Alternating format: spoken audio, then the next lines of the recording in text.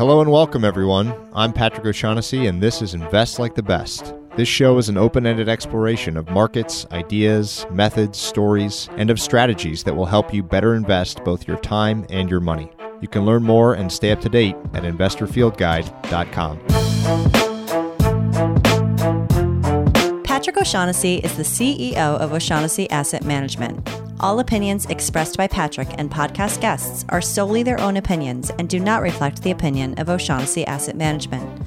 This podcast is for informational purposes only and should not be relied upon as a basis for investment decisions. Clients of O'Shaughnessy Asset Management may maintain positions in the securities discussed in this podcast. Over the summer, I spent time with Abby Johnson, who is the chairman and CEO of Fidelity Investments, and several other business leads at Fidelity, to understand how a very large firm like theirs is navigating change in our industry. What follows is a condensed version of my various conversations with Abby and her team.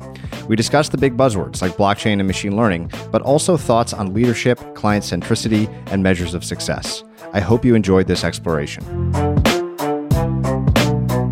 So I thought a really fun place to start would be early on in your career, specifically with your first experiences in the investing world, maybe even industries that you covered, and describe those early experiences, because I always like that as a framing for sort of the bigger picture things that we'll talk about. So when I first joined Fidelity after I got out of business school, I joined in 1988 as an equity analyst, and I was assigned industrial equipment as the industry to follow.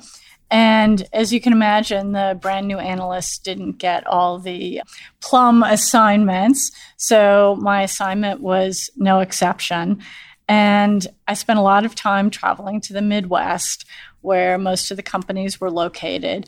And so my early experience in investing was really learning how to analyze and try to figure out how to make money in mature to declining industries.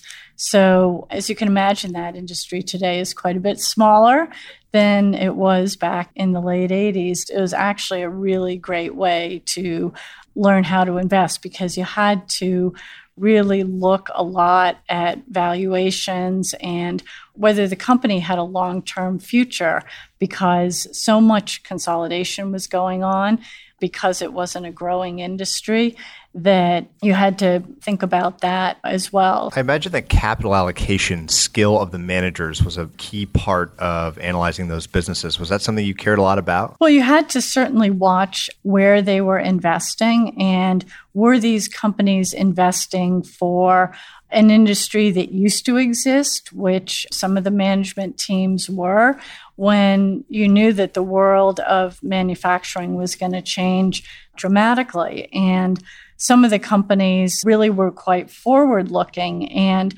thought about how industrial production was really going to change and adjusted their business strategies and were really rewarded for doing so. That is kind of a perfect segue to the asset management world of today, which I think in certain aspects is mature, but I know a great deal of your attention is thinking about kind of where we've been and where we're going and trying to position a big company accordingly.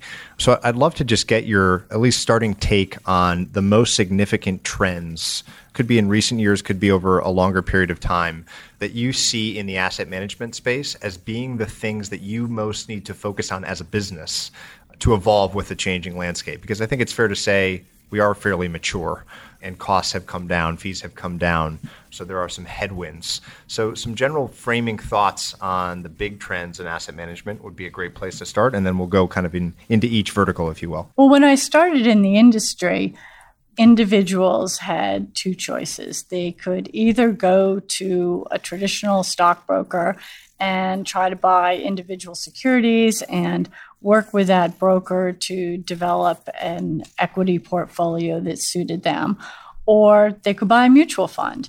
So it was a pretty straightforward world back then. And now if you look at the range of options that any retail investor has in front of them, it's such a wide range of options that are out there. ETFs didn't exist. Managed accounts didn't exist. It was just a lot of the derivative products that are now packaged and sold, not so much to retail investors, maybe more to sophisticated investors, but potentially to individuals.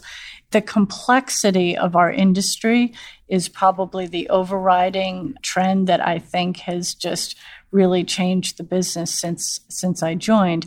More recently, there's been an acceleration around fees. When I say more recently, I'm really thinking the last 10 years of fee pressure.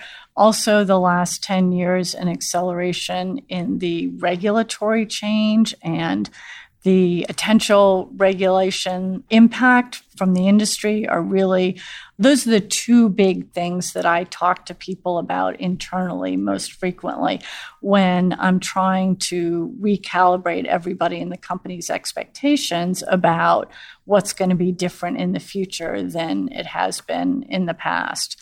So in response to that, we need to get better at innovating because we were a company that really built our franchise on the success of the mutual fund. And we were good at that. We developed a strong stable of investment talent that excelled in that vehicle. And that gave us a tremendous run through the 1990s and the early part of the new millennium. And then things changed. The financial crisis really changed our business. So what do we need to do? We need to innovate with more offerings. And those offerings for our core marketplace, which is really the mass affluent of U.S. investors, is helping people navigate what has become an incredibly complicated landscape for people who are not in the industry themselves and are trying to take responsibility for their own personal savings and wealth building. And there's just so many choices and things to learn about that it's really very difficult. So we need to help with innovations that make that more navigable. That often means more digital solutions. And that's really where we have to accelerate. So you've started to answer this next question, but it's such a key one. It's something I think about all the time, which is whether or not there are one or a set of guiding principles that help you make decisions. When you're such a big company, you have products and services sort of in all parts of this ecosystem. And you've already touched on what the mission is, which is helping this mass affluent group specifically. I know there's constituencies beyond that, but that group specifically to make good choices in the sea of choice, to not be overwhelmed by the complexity, which seems like a good thing, like we're offering choices, but maybe it's actually, you can tell me, maybe it's a bad thing for investors. Is there one set of decision-making principles that you've developed over the years, whether it be for capital allocation or internal decisions, that sort of guide your attention? So this is a big question that I could probably talk for way too long about. That's good. That's the whole point of this forum. So I would start by saying I first put decisions into one of two buckets. In my role that I'm in today, decisions are either they're revocable decisions and irrevocable decisions. And I put those in really different categories. So most of the decisions that I make are on a day-to-day basis are revocable decisions. And I think that's probably mostly what you're asking about, decisions about how we run the business on a day-to-day basis, how we make investments for the future. So I guess because of my background as an analyst, I think about the decisions in a few different categories, and they're broadly laid out in the same way that a P&L is laid out. So I think about, are we doing enough to meet the needs of the marketplace that we have established already? So our core commitment as a business has to be on, are we delivering for our current base of customers on the expectations that we have set for them? That's got to be the first job of, I think, any financial services business, because that's the foundation of your relationship. Are we retaining and building our relationship with those customers? So looking at the various indicators that tell me how we're performing with different categories of customers, whether they're individuals, institutions, or intermediaries. And then aligned with that, are we really delivering on the service expectations that we've set out and hopefully exceeding the service expectations? I mentioned the fee pressure in our industry. So the next thing is, are we doing those repeatable processes, those repetitive service functions on a lower and lower cost basis as time goes on? Because if you're you have to. I mean, there's certain things in your business that the cost goes up every year. So you've got to manage a lot of things down to at least stay even. And if you want to be lowering your costs and have some excess capital to invest, then you've got to have visibility on a trajectory of lower unit costs.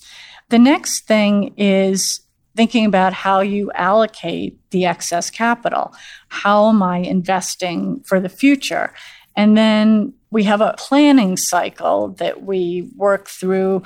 We're in some stage of virtually all year round. So try to mix that short and medium term thinking with the very much longer term thinking. So would the longer term be the more irrevocable type decisions, the things that you're trying to guard against that are threats or opportunities? How do you think about that very long term? Some long-term decisions are revocable, but they aren't all necessarily. And in fact, when it comes to seeding new business ideas, it's, I think, best to try to think of them in the irrevocable category, because one of the cultural challenges that we have is with some of these new businesses, we have to get people comfortable making mistakes.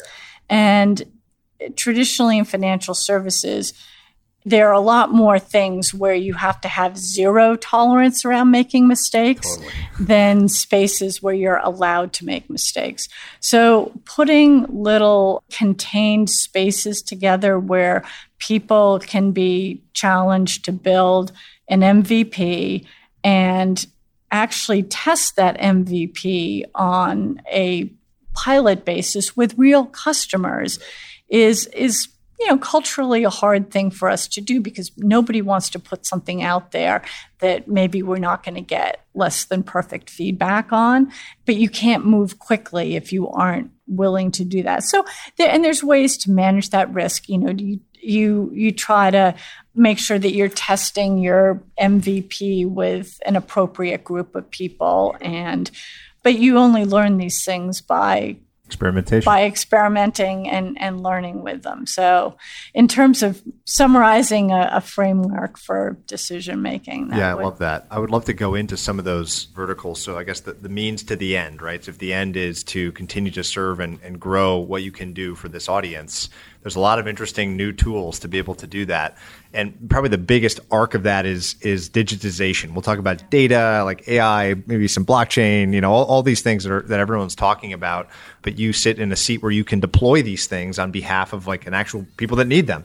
So maybe talk about your thinking first at a high level with the digitization of everything, and maybe the light side and the dark side of that idea, because I think sometimes maybe it could lead people astray, kind of like the complexity of choice that you talked about. So talk about the firm's strategy when it comes to digital specifically, and then we'll go into the subcategory. So I think the basic starting point is that you have to look at your customer base and recognize, as I think everybody did some number of not too many years ago, and realize that the new way of interacting was being paved by the e-commerce companies, and that people had become way more comfortable with that way of interacting, I think, much more quickly than probably would have been anticipated. So quickly catch up with that. So have lots of basic service capability that's super quick, navigable, and very generally mobile friendly. So we've gotten to that point. And then you start to realize that there's actually a lot of things that you can do through a digital interaction that are really helpful to building a different kind of a customer relationship. giving them information that is personalized and targeted to them, and giving them time to be able to digest that information, perhaps talk about it with a spouse or a friend or a family member, whoever is their personal choice, to discuss what their personal preferences are outside of the official relationship. And that's kind of how we got started. But then really being able to learn about a person and be able to offer things that are appropriate, suitable, and what that person wants is really where the industry is going. Now, there's one sort of caveat to all of this, which is that we're pretty confident that at least for everyone who's alive today, people want to be able to talk to somebody about their money. And just because digital capabilities are, I would argue, critical to be competitive in today's world, they're not sufficient to really meet the holistic needs of almost everybody. Can you say more about that? There's two ideas there that you've mentioned that are fascinating to me. So the heart of the question is, what is the balance between, we'll call it like the robo world and the human touch world, which I'm really interested in. But this word relationship is key. Building a relationship with the client sounds like, a central mission of the firm.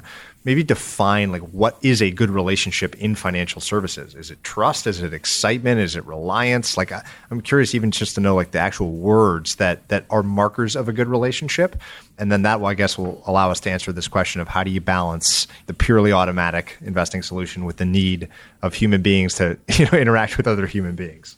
Yeah, at the highest level, I believe it's about a person feeling more confident about us as an institution after every interaction they have with us.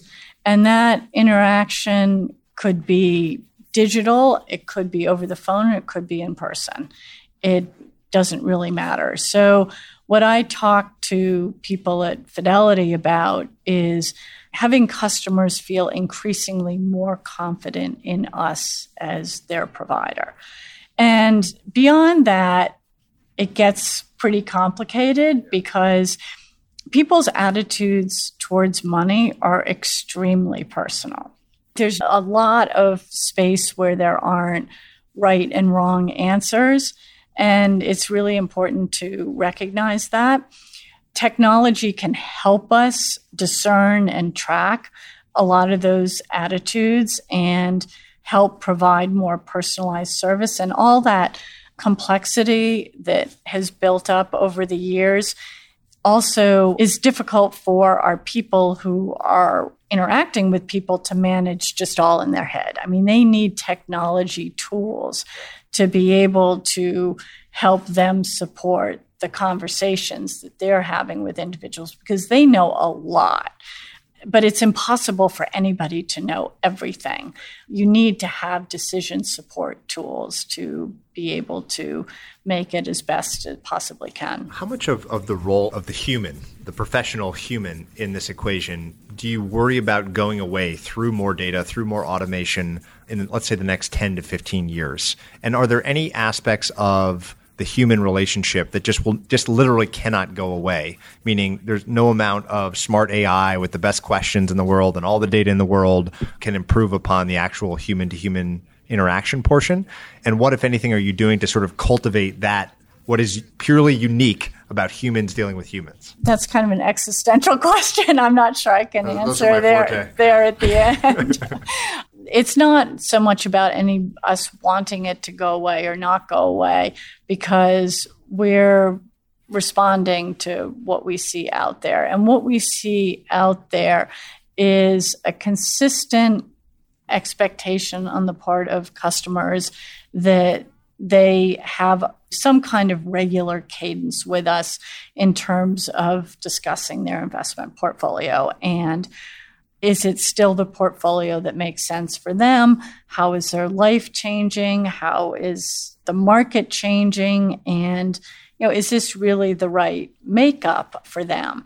And that makes a lot of sense. What we want is to make sure that any issues around people putting money into their Fidelity account, taking money out of their Fidelity account, changing their address, any kind of routine service things, that if you're on the fly, that should be super easy to do on your phone and just be able to just get it done and move on with your life and not be weighed down by anything. Sure. Maybe we could talk about some of the really emerging, edgy stuff that I know you're interested in, specifically artificial intelligence technologies and blockchain technologies.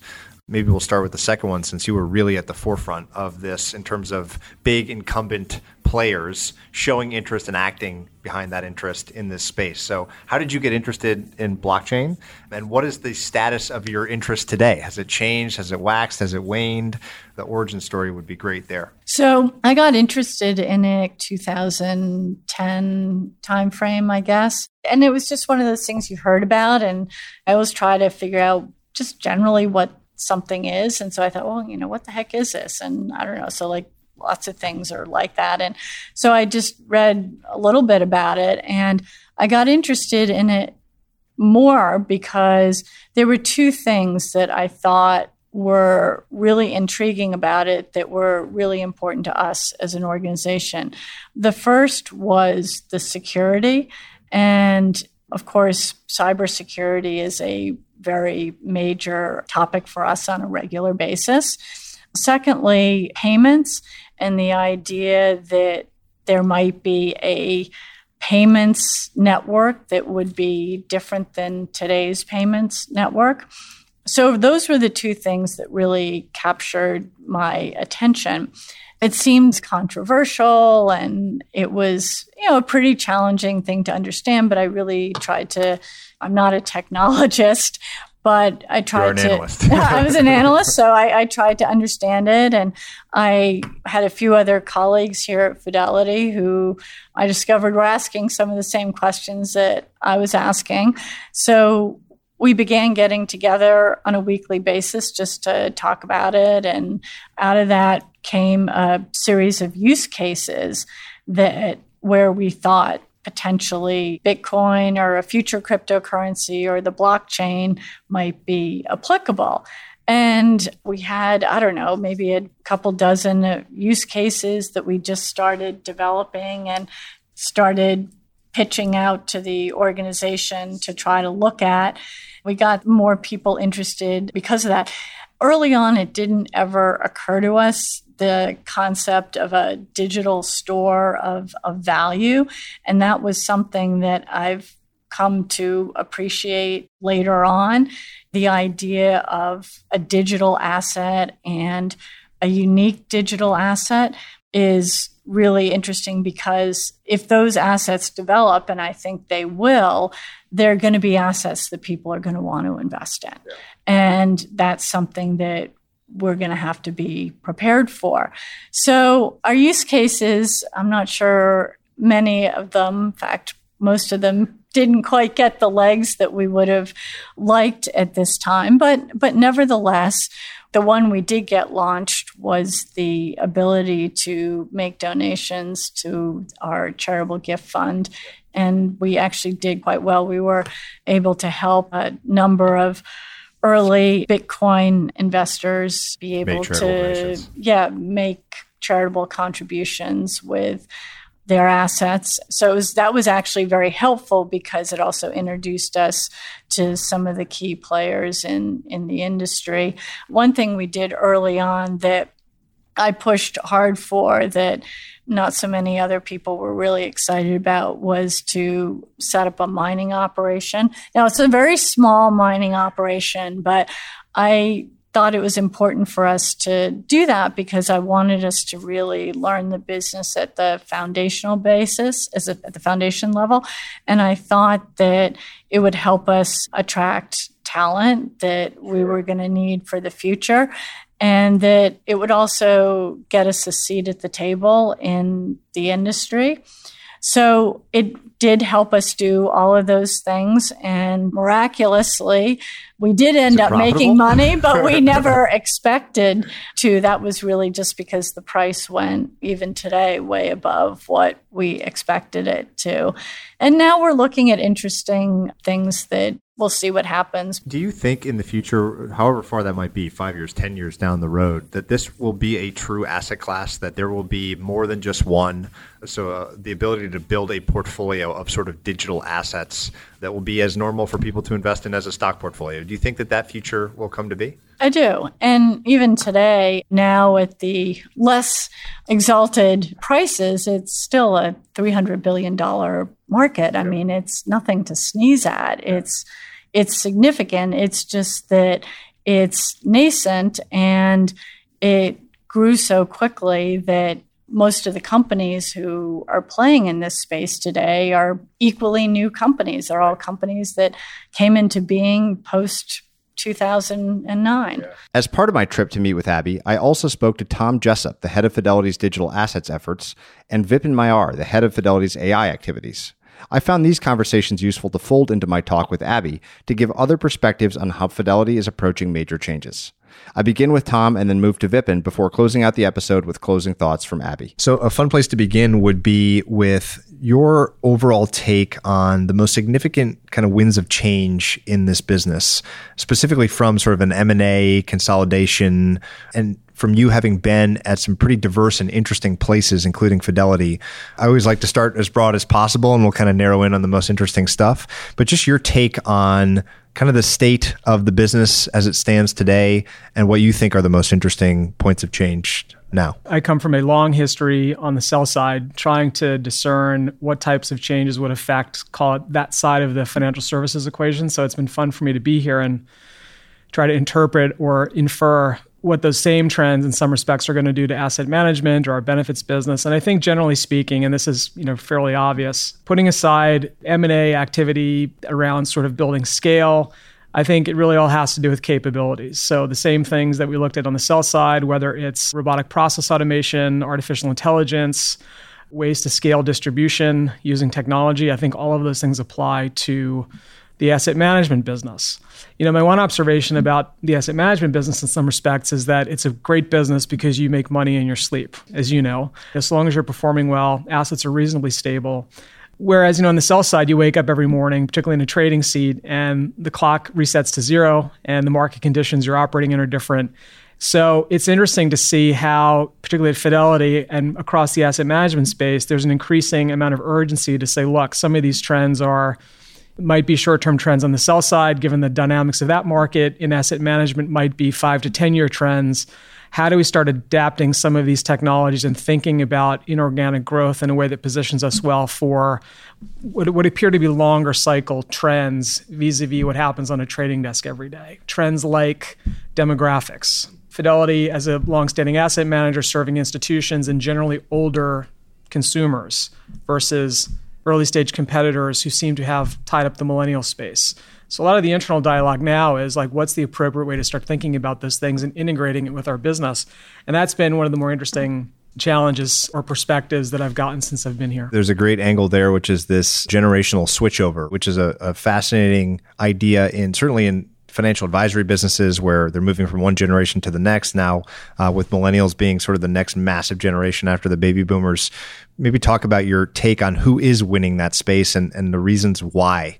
I'm a little skeptical about that millennials really want anything that different from what everyone else does. Yeah, you and me both. It really depends on how you define success. If success is the ability to attract millions of potential consumers at fairly low cost, then by all means, some of these platforms have been very successful. I mean, you look at the news about Robinhood, even before they launched or announced their crypto initiative, I think they probably increased their client base from 4 million to 5 million in the span of a week or two once they announced that. But it's unclear what the long-term monetization opportunities are. I think you're making a bet that these folks obviously become much wealthier. They want to consume a broader range of financial services, products, planning from those providers. So in terms of attracting attention, I think they're good. They're good. The question is, do they scale into being large, profitable businesses. How much of this do you think is just where we are in a cycle where, and this has been sort of the ethos of fintech and a lot of the big technology companies, is getting the attention and audience seems to be priority number one, and sort of business model / monetization is number two. Like, we'll figure that out later, and some have, right? Like Facebook figured it out. But as you thinking about attractive businesses and transitioning to a younger generation, do you think that kind of falls apart when the cycle turns and there's, capitalism is flowing as freely and as cheaply? I think it's part of it, but I also think it's sort of the law of large numbers, which is even if a large number of those clients don't persist through the next cycle, my guess is that if you're looking at investing in those companies or you're looking at them as an analyst, you're probably saying at some percentage capture rate and monetization of a much smaller percentage of their overall client base, it's still an interesting business. I think you have to assume that there's much more volatility in those client bases than not. What do you think are the most common attributes across businesses that are doing a good job of bridging that generation gap? I'm not the generation to be using these tools, but what I have seen and heard is that they do a very good job on the UX side, appealing to millennials, not just the marketing pitch, but how it's basically, these technologies we take for granted in our personal life, the apps we have on our phone, and that ethos and that usability and applying it to finance. It's kind of funny how some of the best applications we use are things that we use in our private life, and then we get to work and we're still using stuff that, is a generation or two behind. And I think that flexibility to say, let's kind of build this thing in a way that's going to capture attention and create a bit of stickiness, I don't think you can underestimate the power of that. Do you think that in the future that the asset management industry will consolidate and barbell, meaning there will be the big names at one end of the spectrum that have enormous scale, distribution, economies of scale, et cetera. And at the other end, obviously I think there will always be kind of upstart niche players. Do you think that middle piece, call it the $50 billion asset manager that's sort of in between those worlds, is in jeopardy? Or do you think that the future will look more similar to today? I think that's right. I mean, with the caveat that I'm not a student of the asset management industry, it would seem to me that there's increasing returns to scale. So someone with our distribution footprint, our product capabilities, being able to be more of a one-stop shop across a range of assets. And then my guess is you're going to have managers, particularly in the alt space, which will have demonstrated long-term ability to generate alpha. And they can persist. Obviously, the cost structure of managing at that scale is much different than operating at a Fidelity scale. And I do wonder a little bit about the folks that are caught in the middle. They have neither the scale and the distribution capabilities to be that one-stop shop, and perhaps don't have a kind of a pure play track record in a specific asset class to say, we're going to get assets under management just by virtue of the investing DNA we have as an organization. Apart from blockchain, what do you think are the most exciting current technologies? And by exciting, I mean not necessarily just interesting, but ones that could significantly affect the trajectory of a business like this. I have a little bit of experience in, broadly speaking, the artificial intelligence space, and had made some investments in the space over the past couple of years. And people talk a lot about machine learning. If you have lots of data, structured data, applying tools and techniques to infer patterns and correlations. I think what's more interesting, particularly in financial services, is this idea of ontology or higher level type artificial intelligence where you can train machines to what used to be called expert systems. You can train machines to think like humans. And I think, in the context of financial planning, I can give you an example. You don't need gigabytes of data to run regression analyses against to tell you that in most cases, if someone is taking out a loan, they should probably take the loan with the lowest APR. That's just something we all know. So there are ways to codify that type of intelligence into a system and augment the machine learning with what I would call more human reasoning. And where that gets interesting in financial services is it's not the case, I think, in any aspect of finance, consumer or institutional, where you can rely on what a machine says in terms of what a client or what you should do. There always needs to be some trail of reasoning. Okay, the machine said buy this today. Well, why? In most cases, the machine can't tell you. If you overlay some of this human intelligence, you can actually effectively have the entire reasoning chain as to maybe why a machine said to do something, and you can express that in plain English. Can you specify in a little more detail the difference between the sort of ontological type learning or knowledge at the AI level and machine learning? So machine learning is something that we've explored a lot in this format, and people are obviously super keen on. And I think the general summary would be like, get lots of good data and have some sort of outcome variable or set of outcome variables, and you just get a better widget, better predictive algorithm. It sounds like what you're talking about is quite a bit different and more supervised, I guess, by humans. Maybe you can just say some, even in the technical side, the more detail. Yeah, I mean, about it's that. Basically these what are called triples, these assertions about people and things. and effectively building a knowledge base. So there are companies that, for example, in finance, one assertion could be that bond prices and interest rates are inversely correlated, fairly straightforward.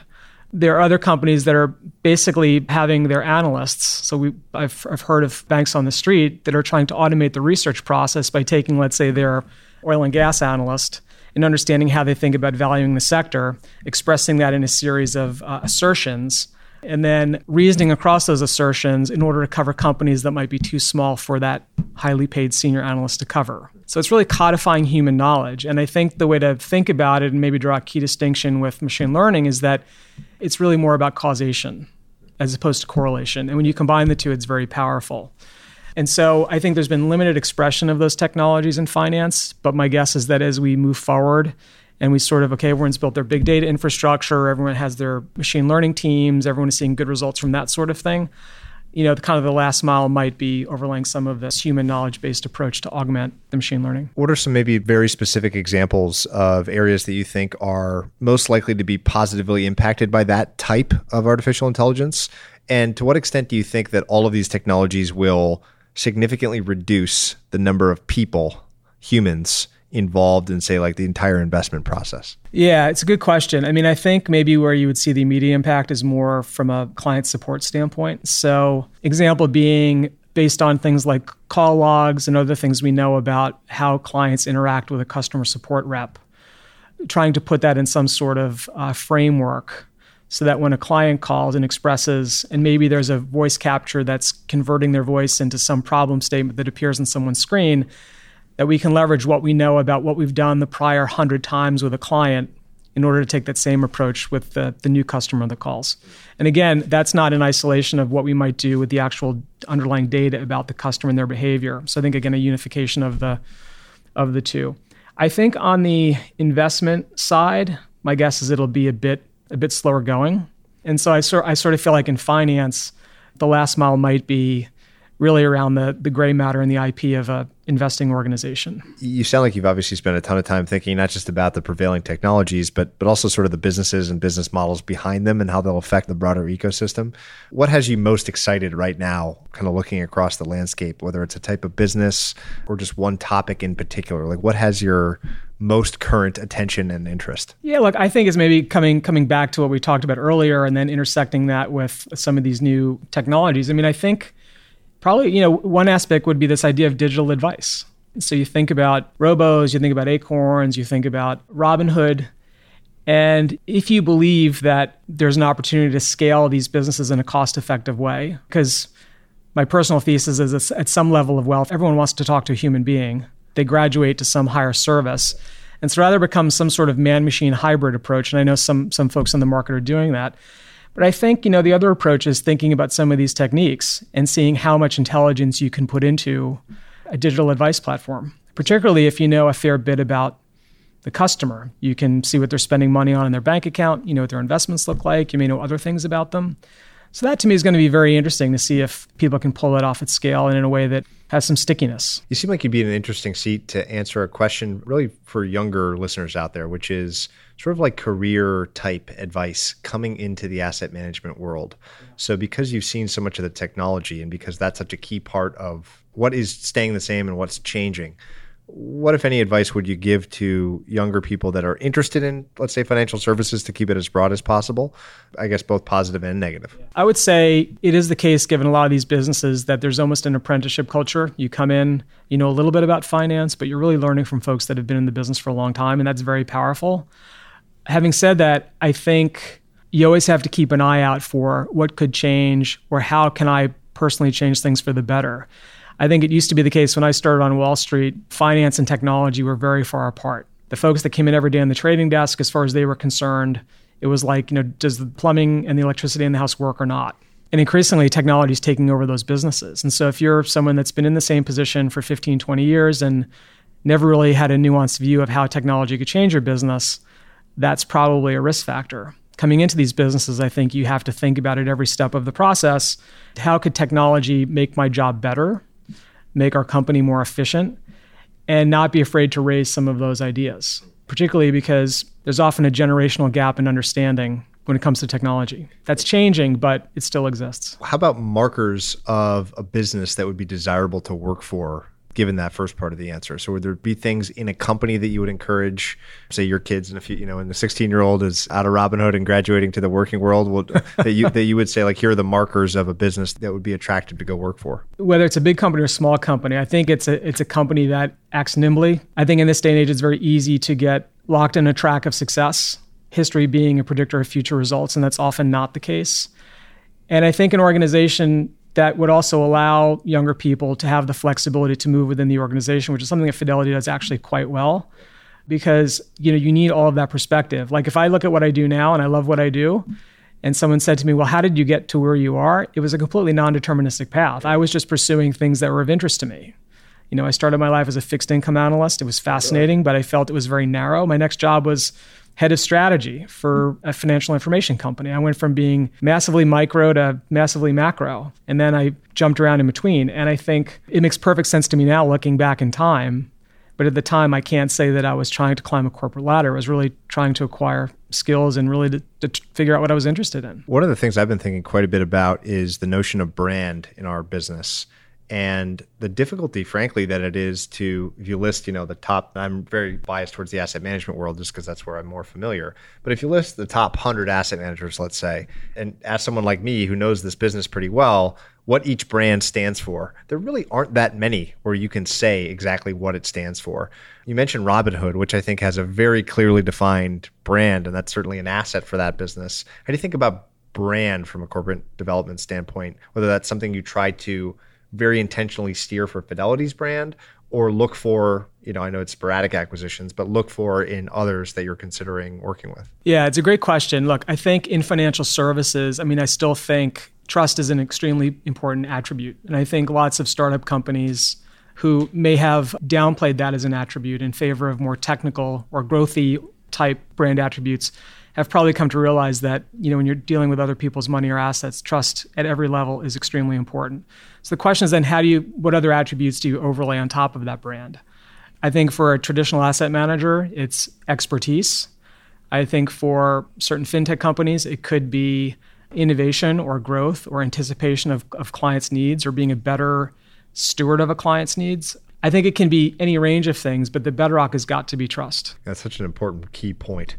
I wonder if there are ways, just to step on that a little bit more, of engendering that trust more. I loved Abby's answer when I asked her earlier, like, what is the litmus test for success? And one of those is every single interaction with a client should leave that client more confident, but more confident in Fidelity as a brand.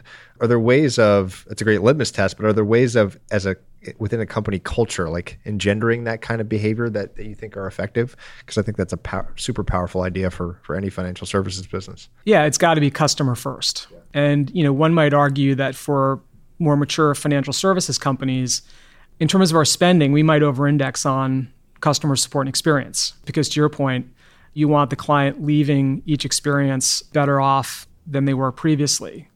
Think about some of the fast growth companies in our space and the crypto space, particularly through the fourth quarter of last year, where they had trouble onboarding customers. They didn't really have customer support to speak of. Their trading platforms were going down on a regular basis. Didn't leave a great taste in people's mouth, but what was the practical outcome of all of that? Some of these organizations now saying we're doubling down on customer support. Yeah. We'll have a phone number you can call. And so I think that the more institutional of the startups are realizing that they need these capabilities if they want to have lifetime customers. In closing, I always ask everyone the same question, and it'll be fun to collect these from everyone at Fidelity. The question is broad, which is for the kindest thing that anyone's ever done for you. Give me my first job. Who did that? Oh gosh, I forget her name. But look, I wasn't sure what I wanted to do coming out of school. I knew I wanted to work on Wall Street. It was a couple of months after a pretty big market cataclysm. So the hiring window was not really open, particularly for someone who was not a great student in college. And I think someone just, liked me, figured that I was a good learner, and that got me on my way. And I'm very still thankful. I think her name was Vicky. I'm still very thankful for that because, back then, you're just like a babe in the woods. Yeah. You don't even know how to look for a job. Take a chance on somebody. Exactly. Take a chance. And I think the corollary to that is, hire for aptitude. I think in many cases, in more traditional businesses, we're focused on hiring people who have certain capabilities or attributes. And I think in this day and age, hiring very curious people who have a strong work ethic is a recipe for success because they are experts at learning and solving problems. Fantastic. Well, thanks so much for your time. Thank you, Patrick. I would love to hear, given that you're doing this at a very big firm, if you had to recommend for, let's say, smaller firms that find those appealing in ways that they might be able to improve their business, how to begin this process from a technical standpoint. So what are the systems that you're using to do this? What do the teams look like? How big is the team that applies some of these ideas? Sort of the nuts and bolts of how to actually build a team around this technology would be fascinating. So AI, let me start with what I think is probably the most important thing. AI is only as good as the data it's built on. So you have to first have a really good view on what data do you need access to. And for us, it really begins with a data strategy that brings the data together. So for any small company that is getting into this, I would say really think about the data, because that's going to be a limiting factor once you've got the algorithms built. Are there markers of a good data strategy or a high-quality data set, like things that you're thinking about or looking for whenever you're starting maybe from scratch collecting data? Yes, there's probably 3 or 4 things I'm looking for. So the first thing I'm looking for is anything that's unique in this data set that's going to give you a unique advantage.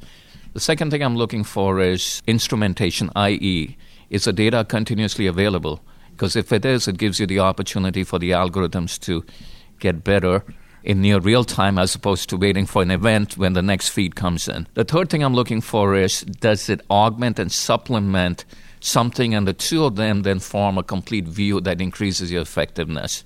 The other things about volumes of data these days, that's not an issue, so I'm not too concerned with volumes. Those are the 3 top things I would be most interested in. Good data is step 1. Start with the data. The second thing you need to have a really good view is the problem space.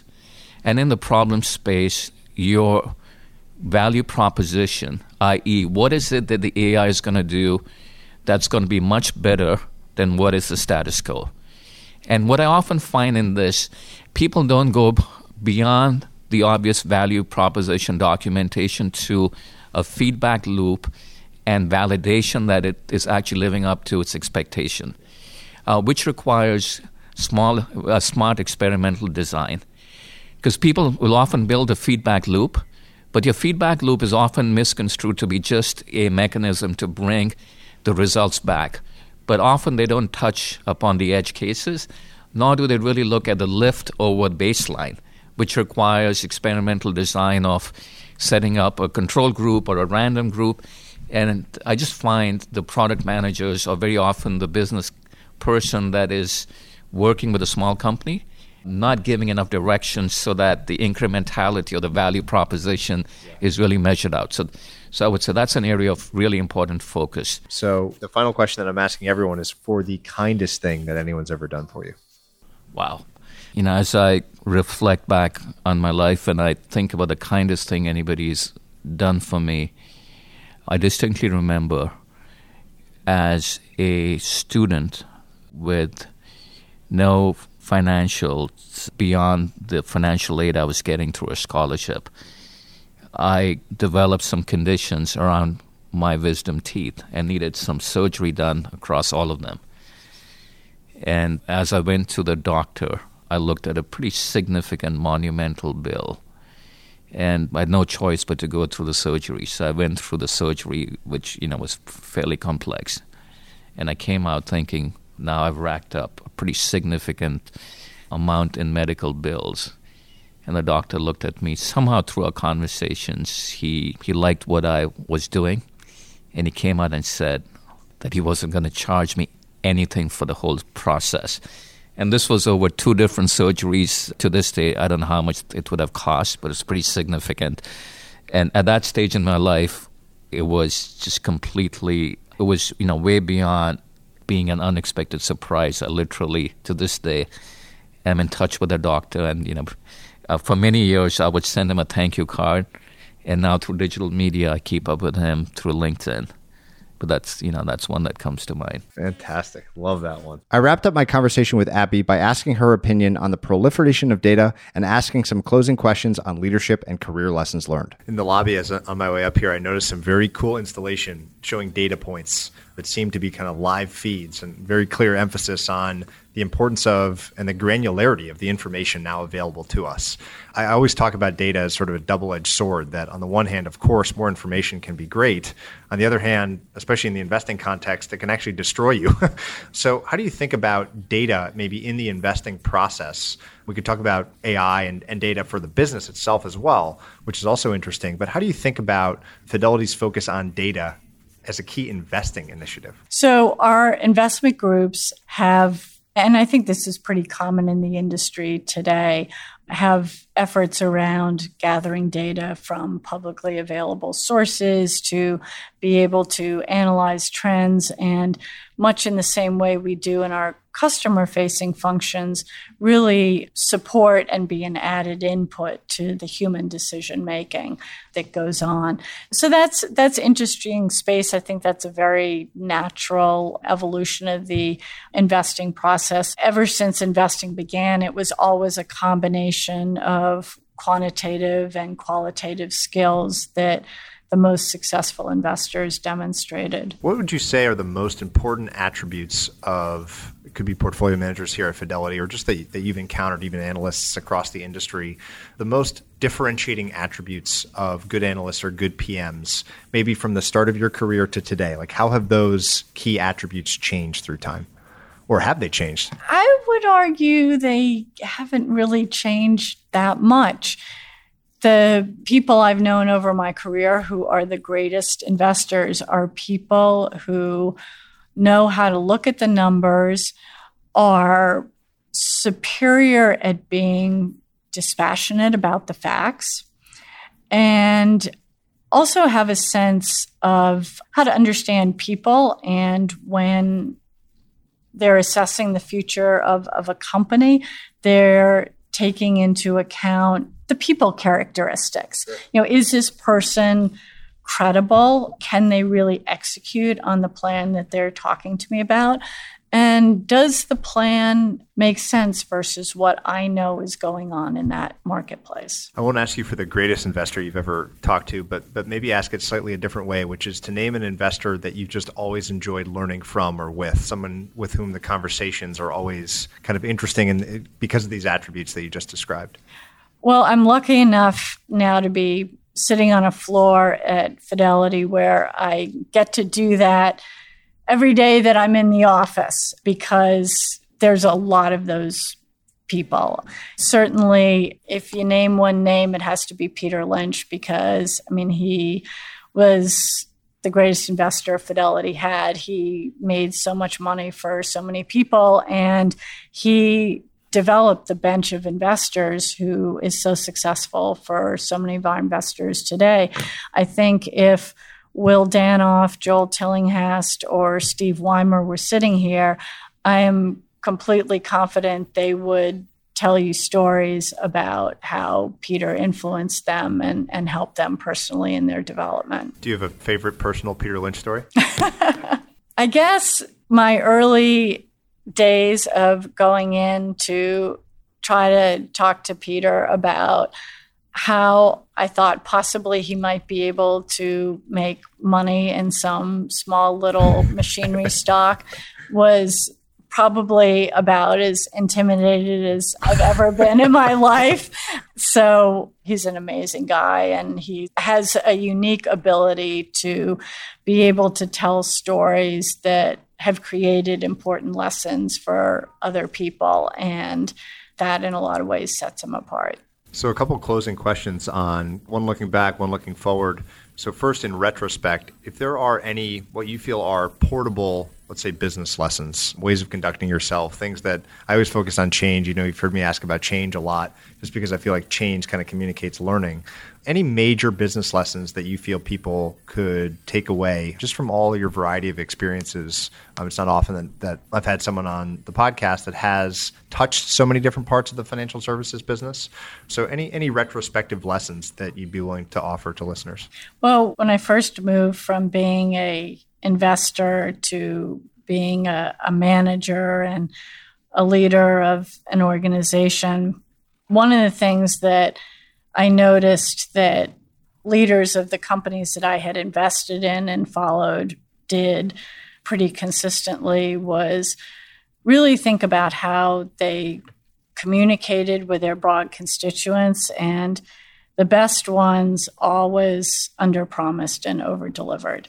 So I've always tried to keep that little buzz going in the back of my brain as I go through my responsibilities, and be mindful of your limits, because everybody and every institution does have limits. So make sure you keep those in mind. But of course, now that I'm leading, I know I'm very cognizant also of having to push the organization and push for change that needs to happen to ensure our future. One of the changes that I saw you highlight in a public speech last year was the role of women in financial services, which has been a very challenging thing for a number of years. I'm curious your thoughts there, and maybe most specifically on what institutions or people can do to make things better, to improve things. Well, one thing that has changed over the course of my career significantly is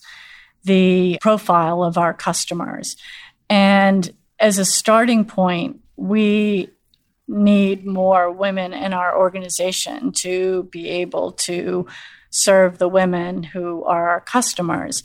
And that's not to say that only women can serve women, because that's not what I'm saying at all. But we do know that oftentimes women will come into one of our branches and specifically ask to work for a woman. And they may do that before they've met any Fidelity rep. And I certainly like to think that any Fidelity rep could serve any person who walked in the door.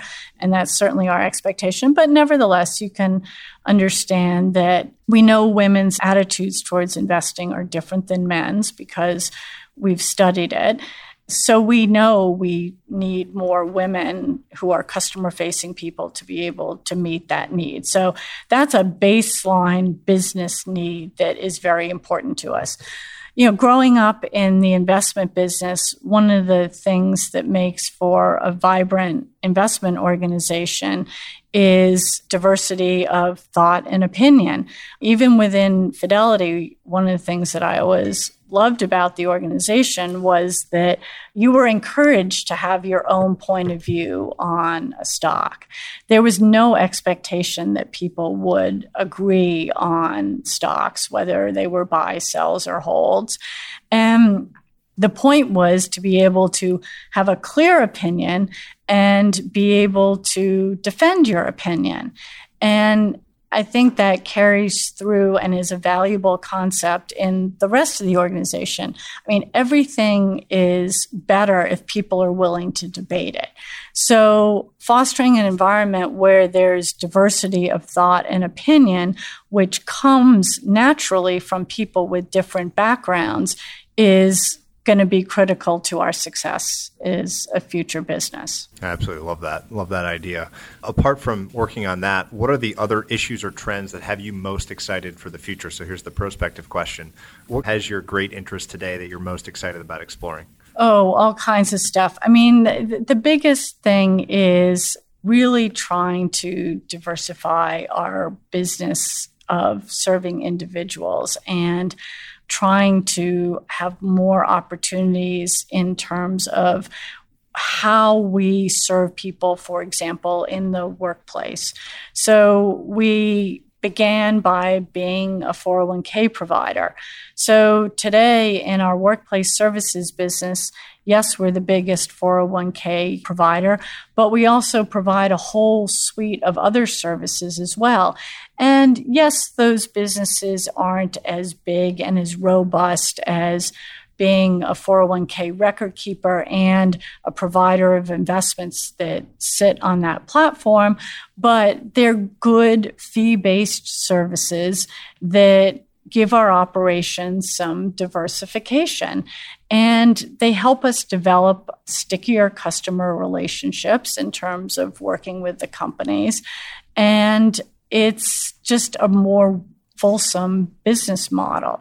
So continuing to build that out.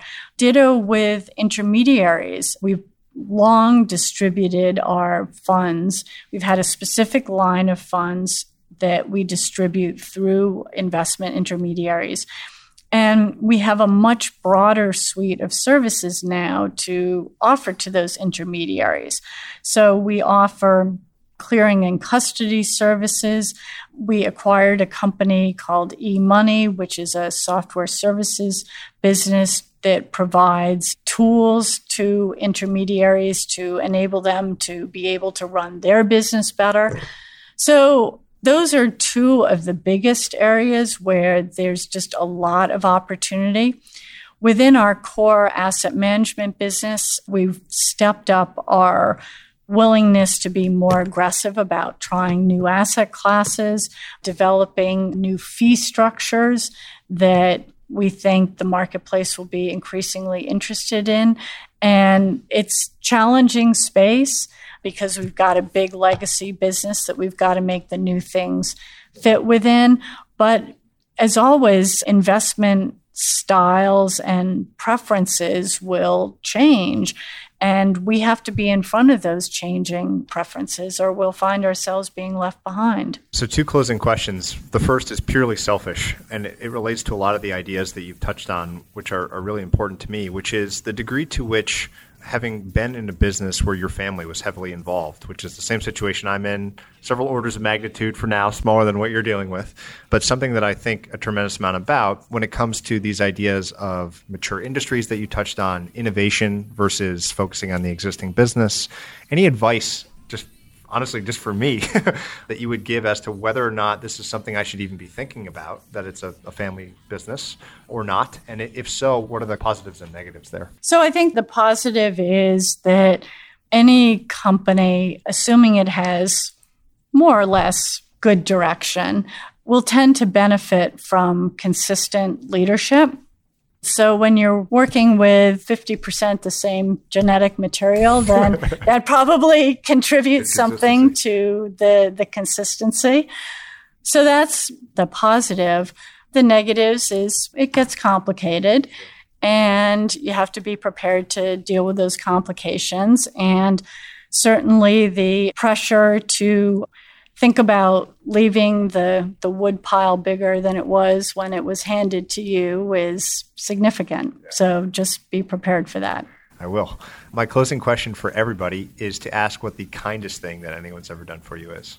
Well, today is actually my 30th wedding anniversary. Wow. Congrats. So thank you. That's a big one. So I have a very kind husband who's put up with a lot over the years, especially since it's today. I would say the kindness of my husband over the years. Fantastic. Well, this has been wonderful perspective on so many things in our business, something that I know a lot of people out there will love to hear. So thank you so much for your time. Oh, thank you. Hey everyone, Patrick here again. To find more episodes of Invest Like the Best, go to investorfieldguide.com/podcast. If you're a book lover, you can also sign up for my book club at investorfieldguide.com/book club. After you sign up, you'll receive a full investor curriculum right away, and then 3 to 4 suggestions of new books every month. You can also follow me on Twitter at Patrick_Oshag, OSHAG. If you enjoy the show, please leave a quick review for us on iTunes, which will help more people discover Invest Like the Best. Thanks so much for listening.